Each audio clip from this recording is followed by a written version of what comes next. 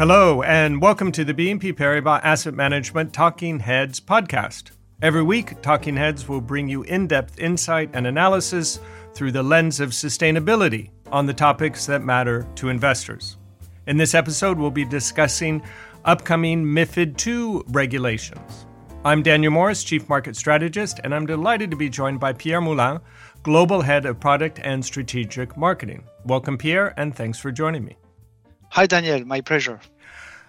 If we think about the developments over the last decade and the rising interest over that period in ESG topics, so that was already certainly a trend that we had been seeing, but the unusual events, if you will, over the last couple of years have just accelerated that process. We start with the pandemic, which raised awareness about the global challenges such as climate change that we all face. I think importantly, the response to the pandemic was almost as important. And by that, I mean, you had a real shift in the mentality of governments about what they were willing to do to address these global challenges. And in particular, very simply, to spend money. Because a lot of times when you would talk about the challenges, say like climate change, and then the sums that needed to be invested to address those challenges, a lot of people just thought they were so large and it was impossible. And we've realized, in some sense, what we thought was impossible is now becoming possible. And now hopefully can address more of those resources with that change in mentality towards addressing these challenges. Then we had the Ukraine conflict, which as a consequence, among other things, has raised awareness about energy security. And part of that is going to be an even greater emphasis on renewable energy. And then finally, another consequence of the conflict, or at least partly, has been this increase in inflation, which tends to increase inequality, so a focus on the S part of the ESG. So all of this certainly very, very supportive, and we have seen significant fund flows into products that address exactly these challenges. But alongside that growth, really, it starts to call out for increased regulation, given not only the interests of investors, but the need to protect them, and also make sure that the communications are correct, if you will.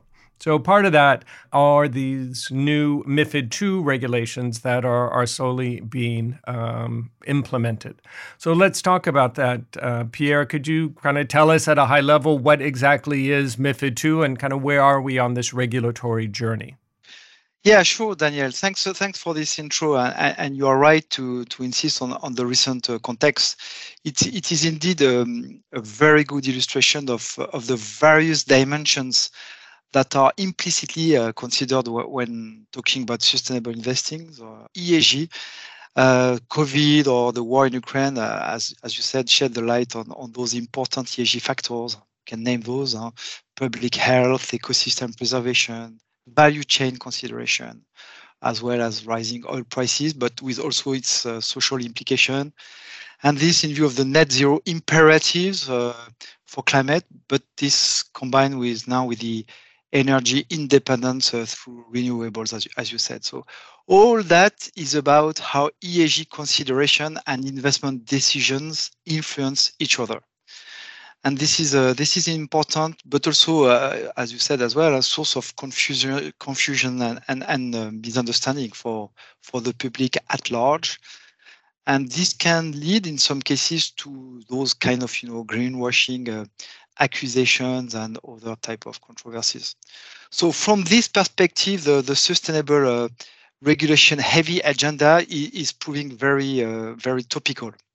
And before going directly into the MiFID II, let me maybe recap a bit the three big components of this sustainable regulatory agenda, and maybe in the right order. First, you have the issuers, the corporates.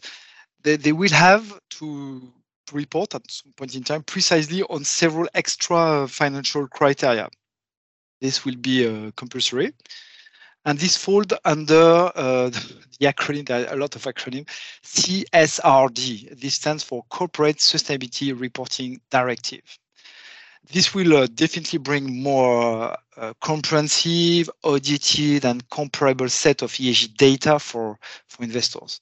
Unfortunately, this will be due only in 2024 at best. So in the meantime, ESG data quality will remain some form of weak spot, weak point. So that's one. The second wave of regulation is for investors, asset managers, so for BNP Paribas Asset Management in particular. And we have, and those asset managers have to digest those extra financial data that we were referring to, and also the analysis that comes with them, and build transparent ESG financial products. This is now ruled in Europe under the so-called SFDR, another acronym, Sustainable Finance Disclosure Regulation, as you know. And this comes with the now quite well-known Article 8 and 9 products, depending on whether they promote ESG or have a sustainable investment objective. All this for asset manager, all this is first and foremost about giving transparency to investors through detailed disclosures and reporting. The first wave happened last March in 2021, last year, and there is a new wave of SFDR expecting next year, Jan, where there will be a requirement in granular reporting on many ESG data points. So that's the second dimension. And the third, and maybe the more precise reason why we are talking today is and it's happening now, it's MiFID II, or it's a new steps in MiFID II, where investors will be asked starting in August this year about their ESG preferences when investing. And this will be the duty of investment product distributors to match those preferences with the relevant cocktail of ESG products, and this based on their precise disclosures. So as you see, this flow of regulation is coming a bit upside down. We could have expected corporate disclosure to come first, and then MiFID ESG preferences last. But anyway, this is highly important. There will definitely be a transition period, no doubt about that. Actors will have to navigate this massive change, but ultimately we see that as a potential positive revolution in the way investment products are distributed. So in summary, this flow of regulation is about putting back client at the heart of the process, giving them access to transparent information, and letting them speak their voice by being actor of their investment decision. But by doing so, the intent of regulator is also, and this is very important, to prompt a real capital reallocation towards more sustainable economic activities, and as such to finance more easily all the transitions that needs to be navigated through. So I think we understand a bit better that fundamentally MiFID II is about incorporating the desires, the wishes of investors when it comes to their investments, and particularly their ESG-oriented investments. Can you give us a little more detail at a concrete level exactly how that's going to happen? Yeah. So in order to assess those investor preferences for sustainability, said distributors, as you said, of those products must draw up a questionnaire to determine investors' expectations around those ESG criteria. So quickly, client will likely be asked the first question whether they want ESG factors to be taken into account when building their investment portfolio. And if they say no, end of story. Everything will stop there and remain with MiFID II questions and answers. If the answer is yes, which we think will be the case for the vast majority of clients, then they will be asked more precise questions. Now, those questions will introduce three concepts, notions related to, in a sense, the impact, positive or negative, that their investment decision may have on the society at large. So on the positive impact side, they will have to determine two things. One, to which extent they want their investments to be aligned with the European taxonomy, green taxonomy. So maybe as a reminder, this is a very prescriptive list of green activities that have been detailed by the regulator. It has been a long process, negotiation, expert, with very precise associated KPIs. So extent alignment with the European taxonomy on one hand, and the second hand for the positive impact, and what proportion of their portfolio has to be invested in the so-called sustainable investment, which is a more general description of activities, economic activities that contribute to an environmental or social objective. So that's the two precise question on the positive impact side. And on the negative side, they will have to answer whether they want at least their investment to consider and address the potential negative externalities their investment may have, not to do significant harm, as it's said in the regulation. And the regulator has selected a precise list of 14, to be precise, even +3 for sovereign investments. 14 compulsory indicators, so-called PASI. So what another acronym? PASI means Principal Adverse Sustainable Impact. And in this list, to be a bit more concrete, you'll find a kind of indicators such as at issue level the greenhouse gas emissions, or the gender pay gap in a given, or the position diversity. So since three notions will be at the heart of the questionnaire.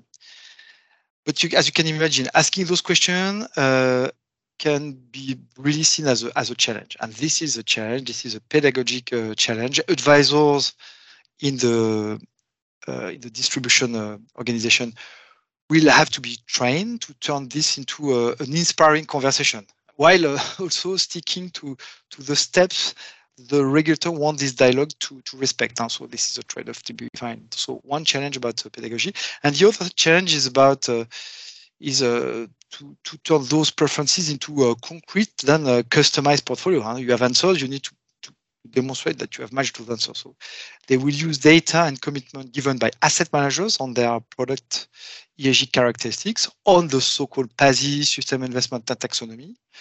Select those and combine those products to actually match the ESG preferences. And this on top of the other remaining risk and knowledge and experience existing requirements in MiFID. So those are the two big challenges ahead of the distributors. So it's a game changer, and there is an ambitious change management exercise to be navigated through. I think we appreciate now much more how significant this regulation is for companies that are going to have to report on these different criteria, for investors that need to really think hard about where they want their funds to go, for the asset management industry that then has to incorporate those desires and implement it. And I guess ultimately the real impact will be on the industries that then receive these funds with these ESG orientations.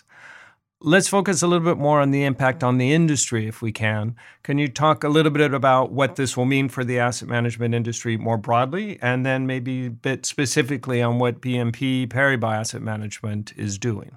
Yeah, sure, Daniel. So what we can say, the asset management industry in this, I would say, framework has definitely a critical role to play. This is a new paradigm for everyone. And in particular, in the context of greenwashing, there is an opportunity for the asset managers that are genuine in their commitment to sustainability to stand out and to make the difference. But to be honest, there were and there are still significant challenges. All that is about challenges and opportunities to overcome before being able to offer relevant products to distributors and clients. So maybe let's go through those challenges. First one, is there is a massive data availability challenge and to overcome. I referred to that, but as you know, the European Green Taxonomy is, as we speak, incomplete. This is an ambitious program, I would say, but only at this stage 2 pillars out of the 6 are so far granularly detailed. And those 2 pillars are about climate change mitigation and adaptation. So the 4 others, which are about water and marine activity, as well as ecosystems, circular economy, and pollution, are still being defined. And there is also the intent to have a social taxonomy, but this has not even kick-started. So And on top of that, as mentioned earlier, the audited reporting on taxonomy from corporate will be due only at best in 24. So for asset manager, committing and reporting on this taxonomy data is going to be a bumpy road for the at least a couple of years to come. So at BNP Paribas Asset Management on taxonomy, we are going to be pragmatic and selective, and we'll commit in products with the relevant investment universe. And for equity in particular, this will be in the field of sustainable thematics, Article 9 type of strategies, where, as you know, we have an extensive and quite leading offer. And on the fixed income side, we see definitely the green bond as the relevant tool for the alignment with taxonomy. If, I insist on that, analyze with scrutiny, and with that you will have those exposure and commitment to taxonomy. So that's the first challenge about data and taxonomy. Then there is a second challenge which relates to the methodological challenge, if I may. As I mentioned, the sustainable investment definition, which is important in the questionnaire, is not precisely defined by the regulators. It's a quite large definition, leaving room for interpretation by asset manager.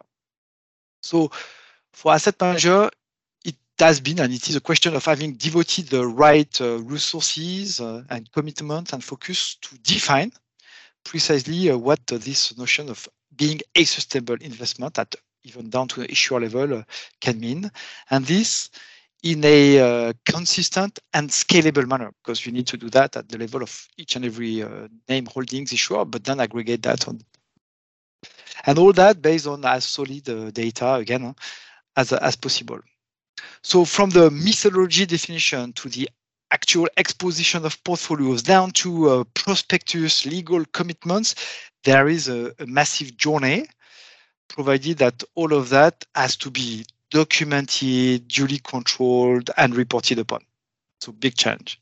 So at BNP Paribas Asset Management, we have developed our proprietary definition. I think is quite sophisticated, and we have done all those steps to come up with a strong and consistent commitment in all our Article 8 and 9 products under SFDR, which, by the way, as you know, is the vast majority of our products, because, as you know, more than 80% of our open-ended funds, AUM, are Article 8 and 9.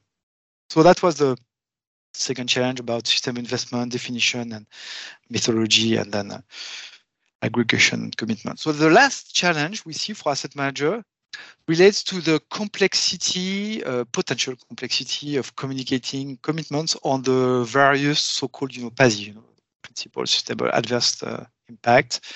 On those 14 mandatory, it seems that some asset manager will be able to demonstrate that they consider and address some of them, but maybe not all.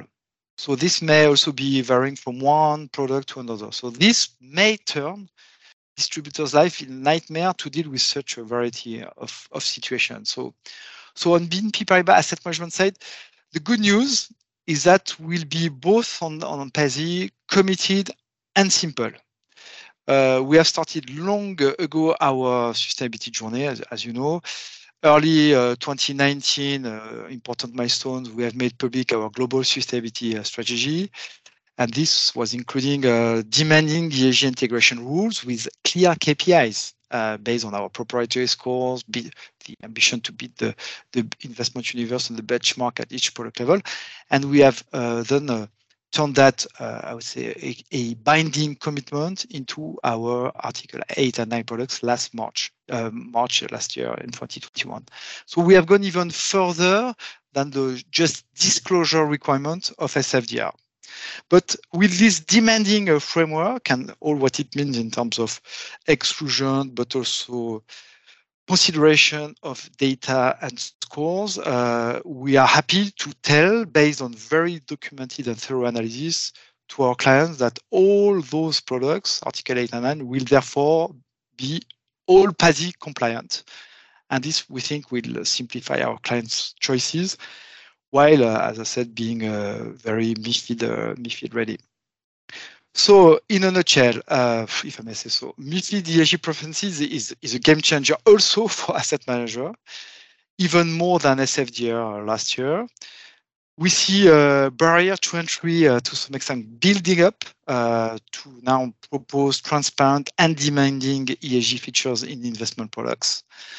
And strong, the kind of strong marketing claims with little actual content will be more and more difficult to this industry moving forward.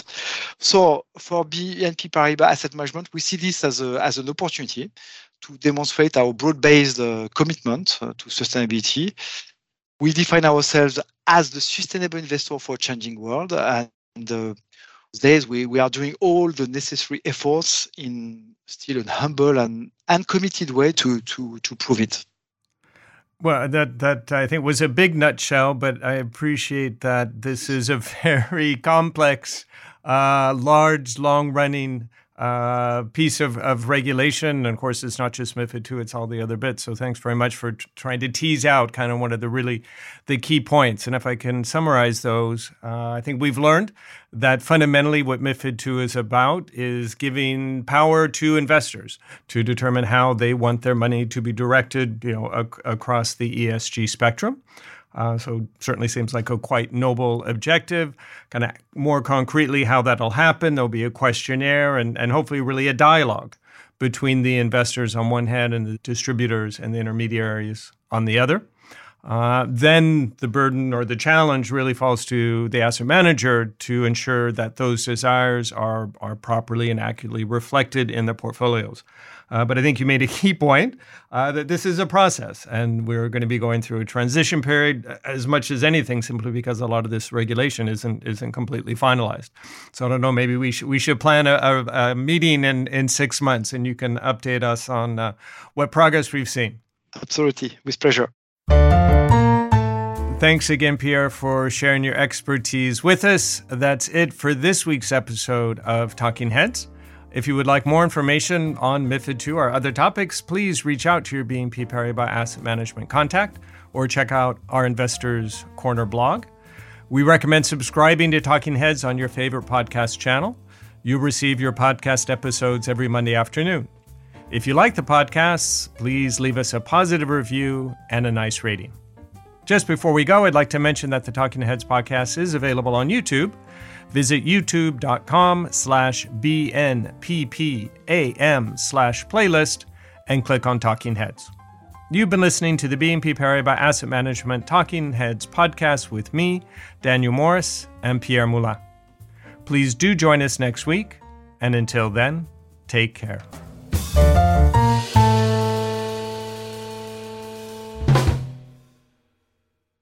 This podcast presentation includes a discussion on current market events and is not intended as investment advice or an offer of products or services by BNP Paribas Asset Management. Please keep in mind that the information and analysis in this presentation is only current as of the publication date.